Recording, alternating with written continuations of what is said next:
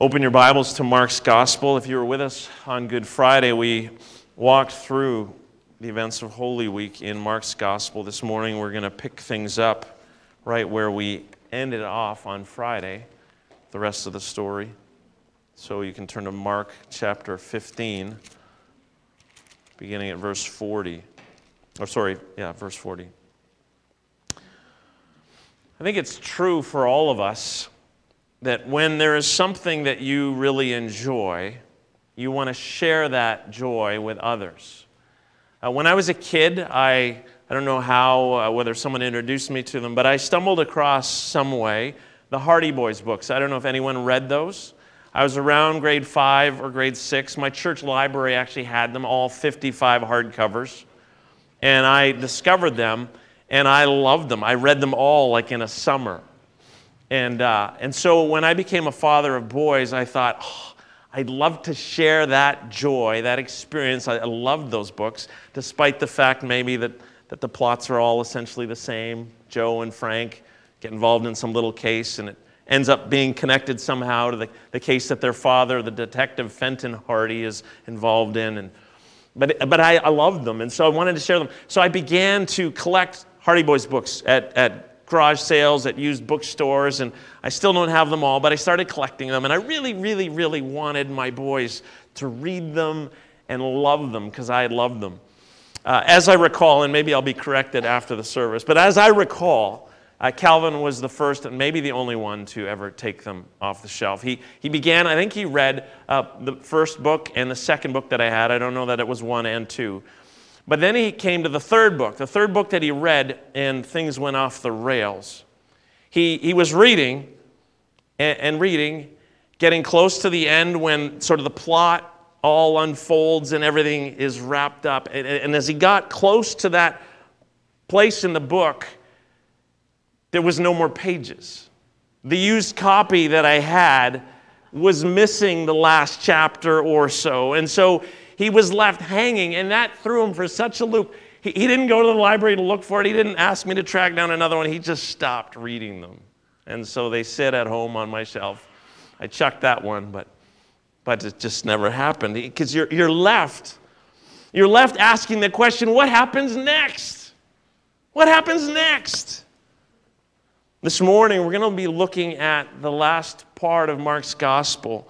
And I trust that it won't leave us with that same sense of frustration that Calvin experienced, but it will leave us asking that same question, what happens next?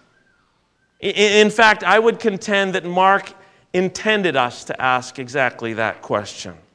We're going to pick things up at verse 40 in chapter 15. If you have your Bibles, I invite you to follow along as I read.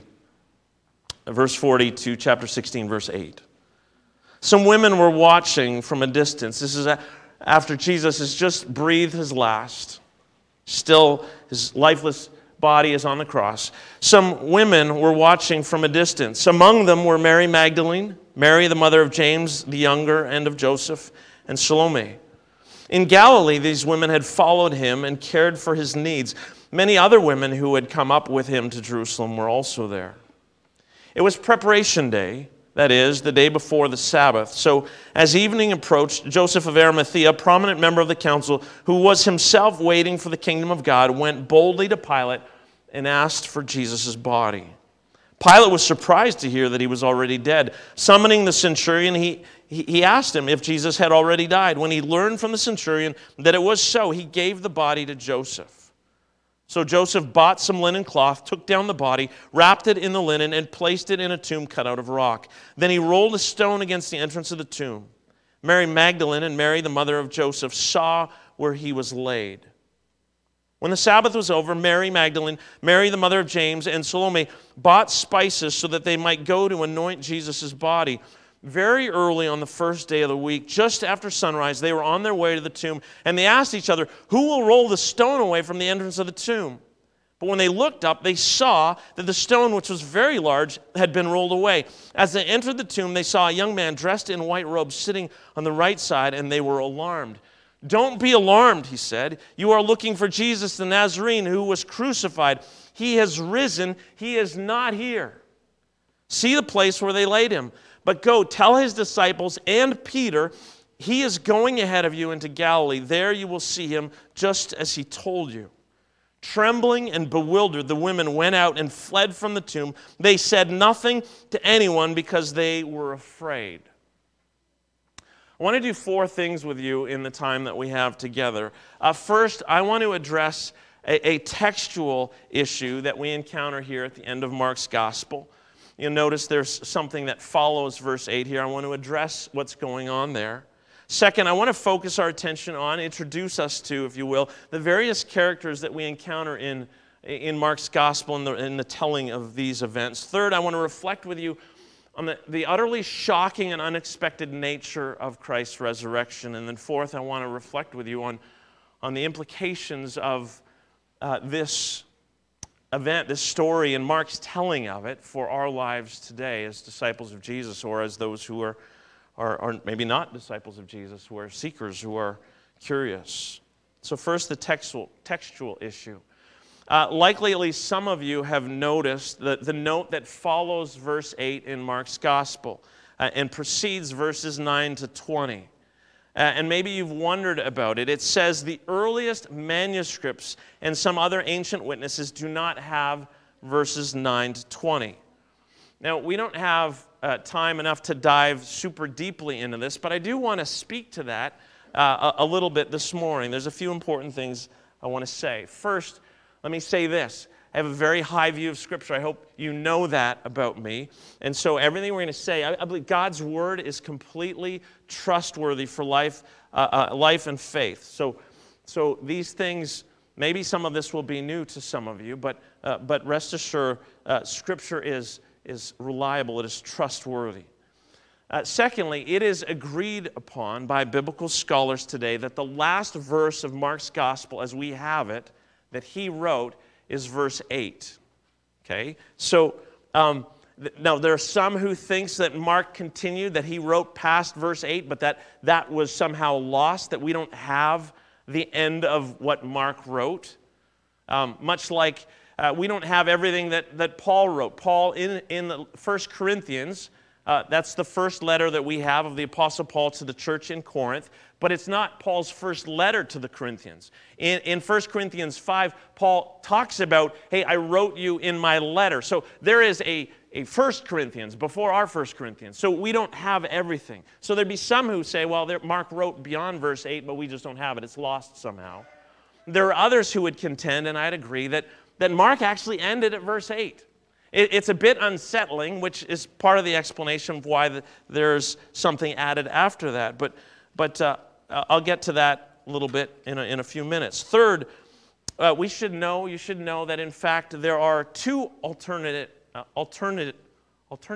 endings to Mark's gospel. There's the one that is included, verses 9 to 20. There's also a shorter ending that you might see, depending on your Bible. It might show it up in the footnote. But scholars agree that both the longer and shorter endings were written by someone other than Mark at a later date. And now, one of the things that helps us understand this is the fact that there's a significant manuscript tradition. The first printing press wasn't invented until the 15th century, so Scripture was copied out, and we have an amazing array of biblical manuscripts, far better manuscript evidence for the Bible than any other document in history. And in the earliest, what that note says is that the earliest and most reliable manuscripts don't have verses 9 to 20 or the shorter ending. We have manuscripts that end at verse 8. Those are the oldest, most reliable, and then there's other ones that have these other endings. And so why would that have been added? Well, because the church, they knew that there was more that happened after verse 8, right? Mark leaves us at the empty tomb without any post-resurrection appearances. And I'll explain why I think Mark did that. But the church knew that there was more, and so they added these things that are all true, we read elsewhere. But there's just this sense that, well, you got to say more, Mark. You can't leave us hanging there. What happened next? And so they said, well, here's what happened next. And so we see that. I'd be happy to talk about that more with you later, but let's leave it there. Let's turn our attention to the characters that we encounter in the text. Remember, Jesus has been arrested. He's been tried, convicted. scourged and crucified. He has just breathed his last. He's dead, lifeless. His corpse hangs on the cross. All those who had followed him, for all of those who followed him, for his disciples, this is utterly devastating, completely unexpected. They had hoped that Jesus was the Redeemer, the coming King, that he was going to overthrow Rome, that he was going to reestablish Israel in all its glory. They loved him, and they had such hopes, and those were dashed. His life is snuffed out on the cross, and with his life go their hopes, their dreams, their expectations. This is completely shocking and unexpected for them. Their world has been utterly shattered. The disciples had all fled from him. They deserted him earlier in fear in the Garden of Gethsemane when Jesus was arrested. The 11 disciples, Judas was already gone, the betrayer. They fled from him in fear. An interesting note, back in chapter 14, verses 51 and 52, we read an odd note that I just want to draw your attention to. I'll read it to you. A young man, this is in the Garden of Gethsemane when Jesus is arrested. A young man wearing nothing but a linen garment was following Jesus. When they seized him, he fled naked, leaving his garment behind. I don't know if you've ever wondered, what's up with that? Jesus is arrested. There's this note in Mark's gospel, only in Mark's gospel, of this young man who's there. They try and grab him too. In such a panic, he runs out of his clothes and flees through the darkness naked. Many scholars believe that is, in fact, the author of this gospel. That's John Mark, who's giving a little, hey, I was there. I fled too. There's just sheer terror for those who follow Jesus. He's been arrested. He's on trial before Rome. And so there's great fear, and they desert him. Everyone deserts Jesus.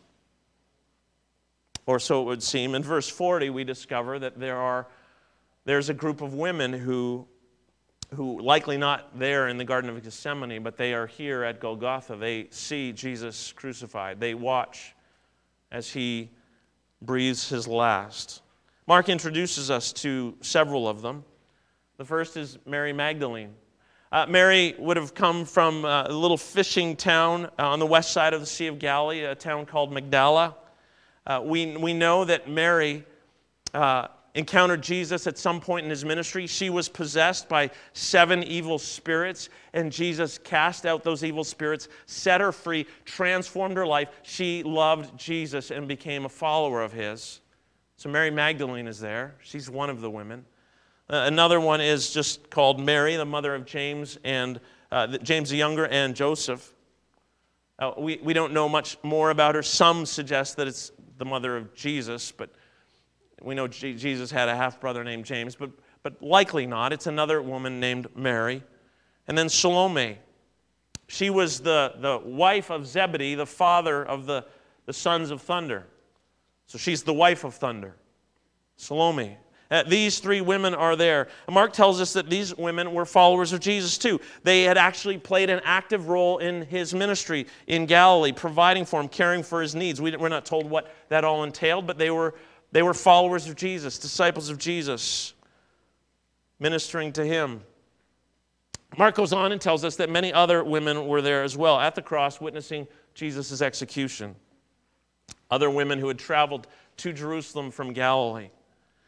At this point in the story, let's leave these women for a moment and turn our attention to another character. We'll come back to the women standing there at the cross, seeing Jesus die.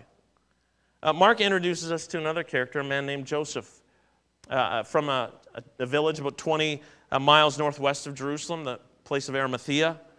Joseph was a member of the council. He's on the Jewish Sanhedrin, this body, this ruling group of 71 men, the highest body of authority within Israel at this point while they live under Roman domination. And Joseph goes to Pilate, and he asks for Jesus' body. Now, we need to understand that, and Mark says he boldly went, and it would have taken some boldness. Because Jesus, we need to remember, Jesus was sentenced to death as a messianic pretender, as one who was acclaimed as king. This is Rome saying, we don't always get this. This is Rome saying, okay, here's the king of the Jews. You think this is a king? There's only one king, and it's not you, it's Caesar. Here's your king dying on a cross. Jesus dies as an insurrectionist. And so Joseph goes and asks for the body. Now often Roman executions, the humiliation wasn't done. The punishment, if you will, wasn't done when the condemned man died. They were often not allowed to be buried. There was this greater humiliation, this loss of dignity, the loss of everything. Bodies were left often to rot and be eaten by vultures. And often they would be given to families, but not in cases of high treason. And that's what Jesus is killed for. And yet Joseph of Arimathea, a disciple of Jesus, one who had come to put his faith in Jesus, one who was waiting for the kingdom of God, went boldly, at risk to himself. He goes to Pilate and he asks for the body of this political criminal who's just been put to death by Rome. Great courage, he goes.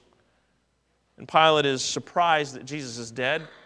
Victims of crucifixion often lasted for days. Here, 6 hours later, Jesus is dead.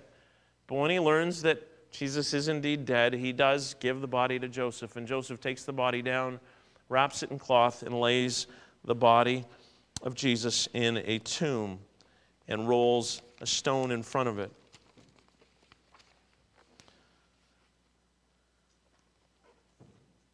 Mark reminds us or notes that two of the women that he introduced earlier were there. They watched what Joseph did. They saw where Joseph left Jesus' lifeless corpse. And then in Mark 16, verse 1, Mark takes us back to the three women he introduced earlier. As soon as the Sabbath is over, that is, because of the Sabbath, they didn't do anything, no work on the Sabbath. As soon as the Sabbath is over, they bought spices, they bought aromatic oils, and they go to anoint Jesus' corpse. This isn't embalming it. Understand that in a warm climate like Palestine, bodies would decompose very fast, and so you'd put these aromatic oils and spices on a body to help cover the smell of decomposition.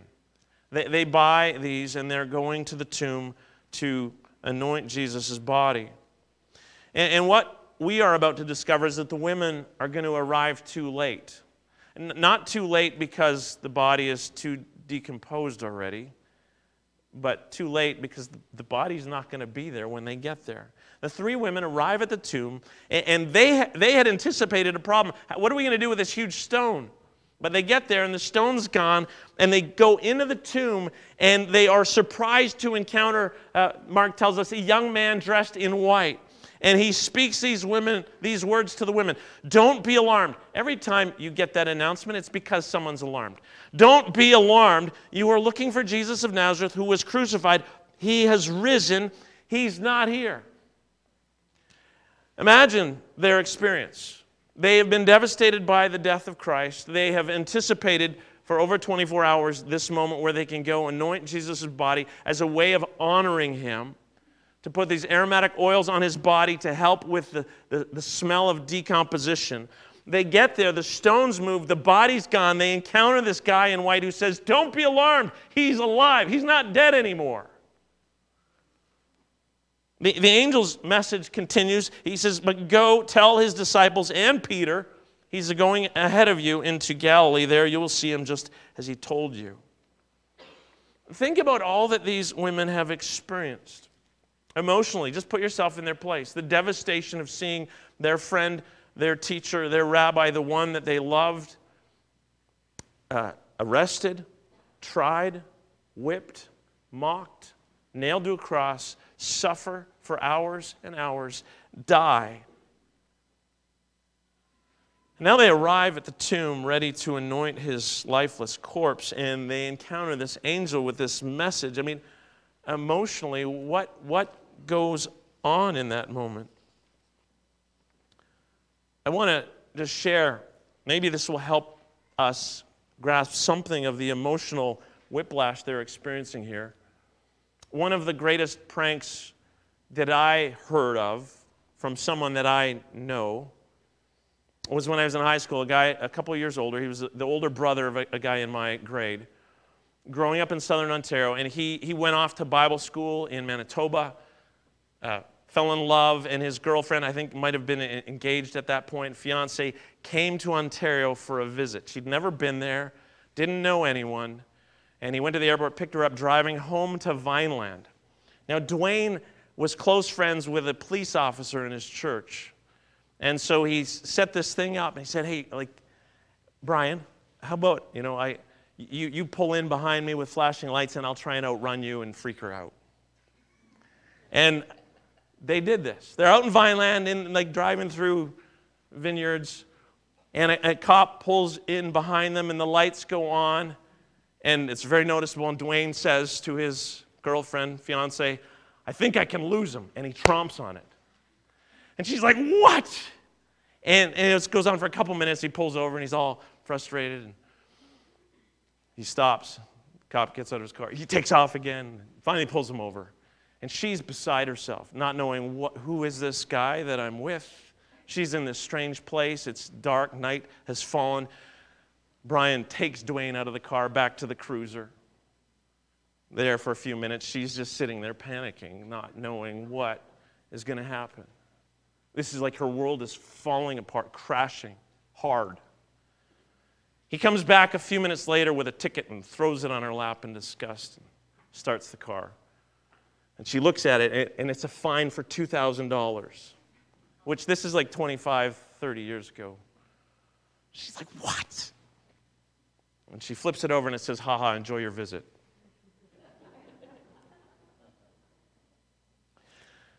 Just imagine that emotional switch. They've seen him put to death, buried. They're there to anoint his lifeless corpse. And they encounter this angel who says, he's not dead anymore. What do you do in that moment? What's going on in your heart? Well, Mark tells us how the women reacted in that instant. He says, trembling and bewildered, the women went out and fled from the tomb. They said nothing to anyone because they were afraid. The end. I would contend with many that that's the end of Mark's gospel. Trembling and bewildered, the women went out and fled from the tomb. They said nothing to anyone because they were afraid. How in the world can you conclude like this? It's a bit jarring, isn't it? He just leaves his readers hanging. He doesn't recount any post-resurrection appearances, not that he wasn't aware of them, not that they didn't happen. Of course they did. He just tells us that these women who had followed Jesus, who had been devastated by his crucifixion, were there to anoint his lifeless body.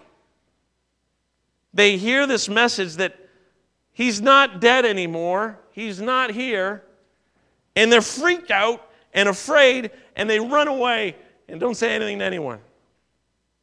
Little wonder there were people in the early church who said, we've got to tell them other stuff that happened.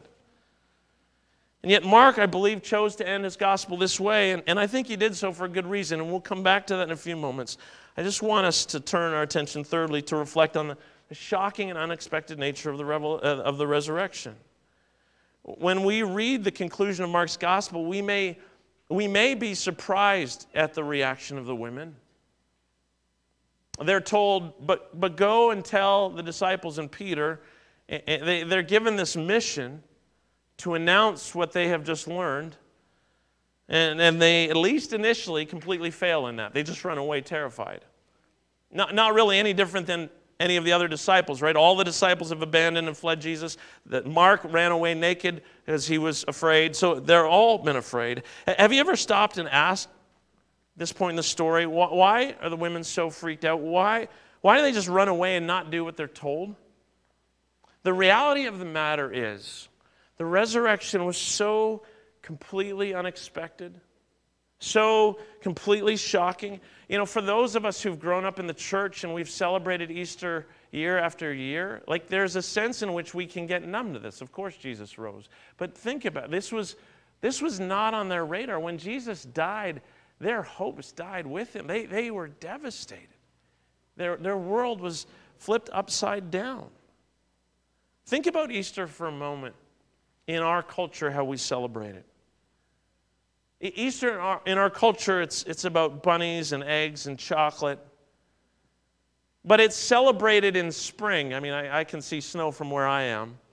Generally, it's celebrated in the time of spring, when we are anticipating, at least, grass turning from brown to green, flowers coming up, trees producing buds that will burst into leaves.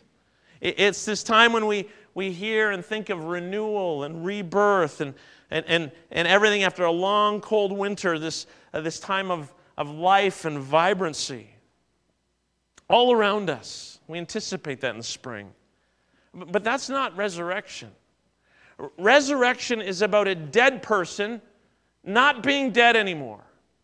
And that doesn't happen. We expect snow to melt eventually. We expect flowers to bloom. We expect trees to bud and have leaves come out. But nobody expects a dead person to not be dead anymore. Jesus was dead. The women saw him die. They saw him buried. It was over. And then they encounter this angel who says he's not dead anymore. If you've ever gone to Hallmark looking for Easter cards, I would contend that probably most of them are covered with images of spring. Eggs, bunnies, flowers, and bright, happy, with happy Easter. May you enjoy the peace of the season. Imagine going and finding an Easter card that reflects this story.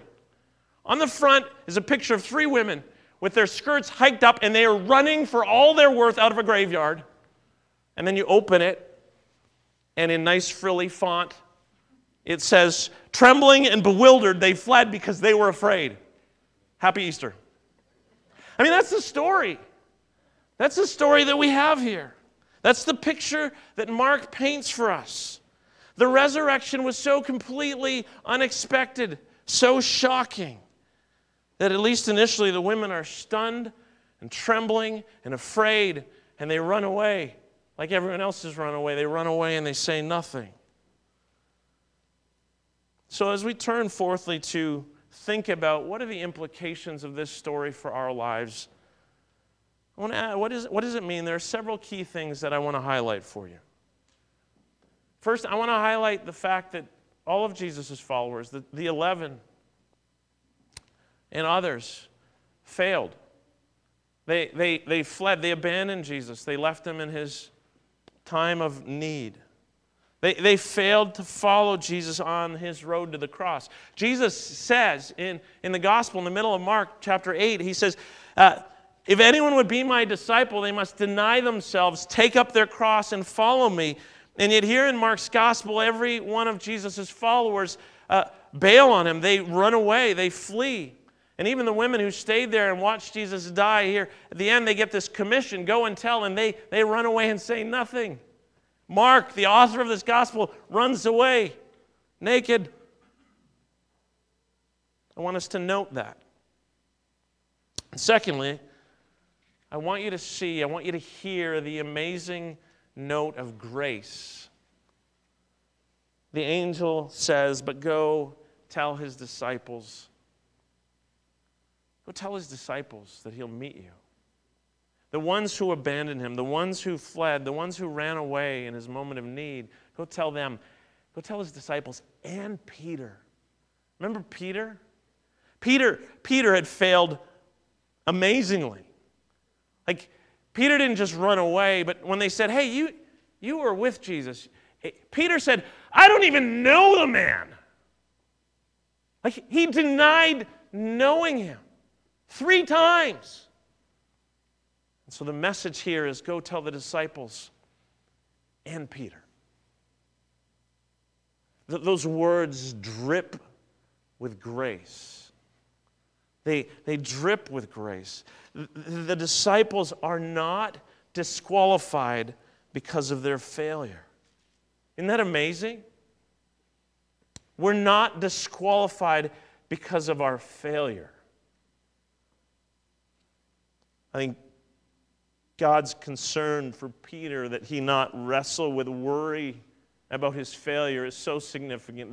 This message from the Lord through this angel is, go tell the disciples and Peter. Include him. Know that he's a part of this too. There is a grace, abundant grace. There is grace sufficient no matter how you've failed, no matter how spectacularly you've failed. And third, let's come back to Mark's unusual conclusion. Why end your story like this? Why would Mark end it with the women running away from the tomb, and we as readers are left standing there going, what? What happens next? And I would contend that that's exactly where Mark wants us to be. Mark wrote most likely to believers in Rome, to believers who couldn't go and look at an empty tomb, to believers who never had the privilege of encountering the resurrected Christ. He tells this story this way so that we will wrestle with the undoneness of Mark's story because it needs to dawn on us that the rest of the story, the next step is for you and I. We're standing there at the empty tomb. We've just heard the message that the one who was dead is not dead anymore. And so we're left to ask, what will you do? What will I do? What will we do with the truth of an empty tomb? What will we do with the announcement that Jesus who died is not dead anymore? What will we do? What will the next part of the story look like? I believe Mark ended his gospel like this so that we would understand the undoneness of this story and that we are invited into it. You and I are called to live as ambassadors of Christ, to proclaim the hope that is found in the resurrected one to a lost and dying world. Go and tell his disciples and Peter. Go and tell the world. For any who are with us this morning who don't know Jesus, who haven't put their faith in Jesus, I want to challenge you to wrestle with this message of the empty tomb. The reality is that Jesus' disciples, who had all run away in fear and hid, something happened because within days they were boldly proclaiming that their hope was in Jesus, that the one who had been killed by Rome was alive, and their lives were turned upside down. And within a few years, they turned the Roman Empire upside down. And if you don't believe in Jesus, you need to come up with some explanation for that. So I challenge you to think, to consider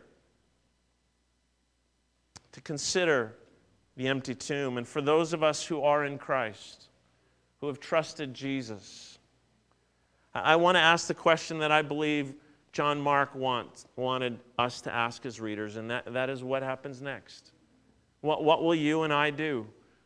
What will the next part of the story be? As we are called to go and proclaim the hope that is found in Jesus, to proclaim the truth of an empty tomb, that Jesus has conquered sin, that Jesus has conquered death, that there is hope in Jesus. That's the call. That's the response that we are invited into. My prayer is that we would lean in, that every one of us would find ourselves standing there in our mind's eye, standing before an empty tomb, and that we would invite Jesus to fill us with His Spirit, to fill us with boldness, that we would go and that we would proclaim the hope of Christ, the resurrected one. Amen.